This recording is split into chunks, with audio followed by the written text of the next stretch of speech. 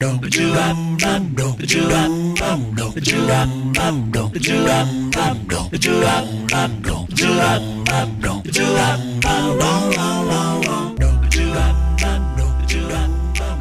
and welcome to the fourth episode of the Occasionally Preposterous podcast.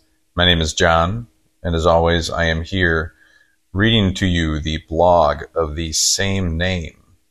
This is titled, What Do the Eiffel Tower and Pinworms Have in Common? From March 3rd, 2023. They're both parasites. Get it? It's funny, right? Tell me I'm funny. Please, I'm funny. Anyways, listening to someone talk about a subject they're passionate about, especially when they're eloquent, can be as moving as music. One of the podcasts I listen to is This Week in Parasitism, or TWIP. I'm working my way slowly through all 214 episodes and learning more about parasites than I ever wanted to, and more about them than I could have even fathomed.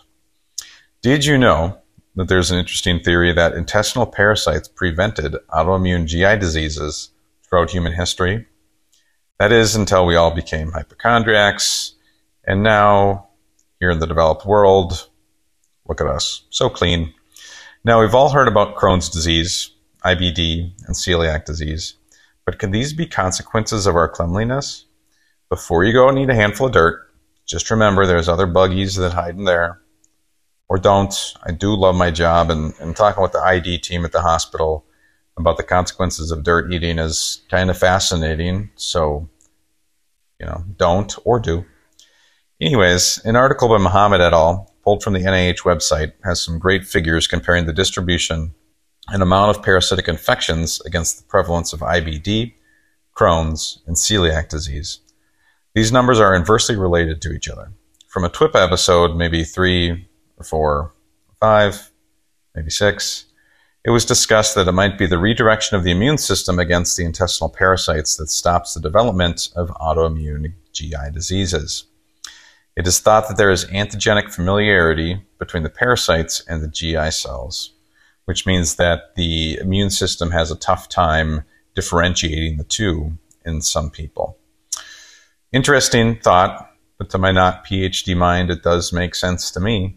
We use immune suppression to deal with these autoimmune diseases and others.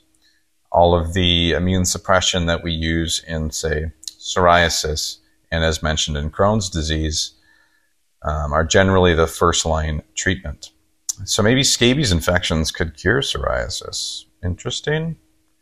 Good luck finding anyone interested in that study. Doubtful. Regardless, I think this is super cool, and that's really all that matters. So that's why I'm making this podcast. Check out This Week in Parasitism. It will be linked in my blog. That is the Occasionally Preposterous blog. And now for references. First is This Week in Parasitism at https://www.microbe.tv/twip. And the relationship between intestinal parasites and some immune-mediated intestinal conditions, and some immune-mediated intestinal conditions from gastroenterology and hepatology from Bed to Bench, my favorite journal of all time, back in 2015. Anyways, that's all I have to say about parasites and GI diseases.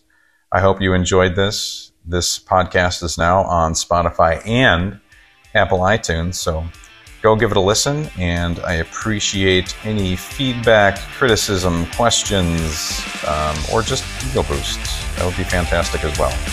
Anyways, have a fantastic day wherever you are, and I will see you in a few days.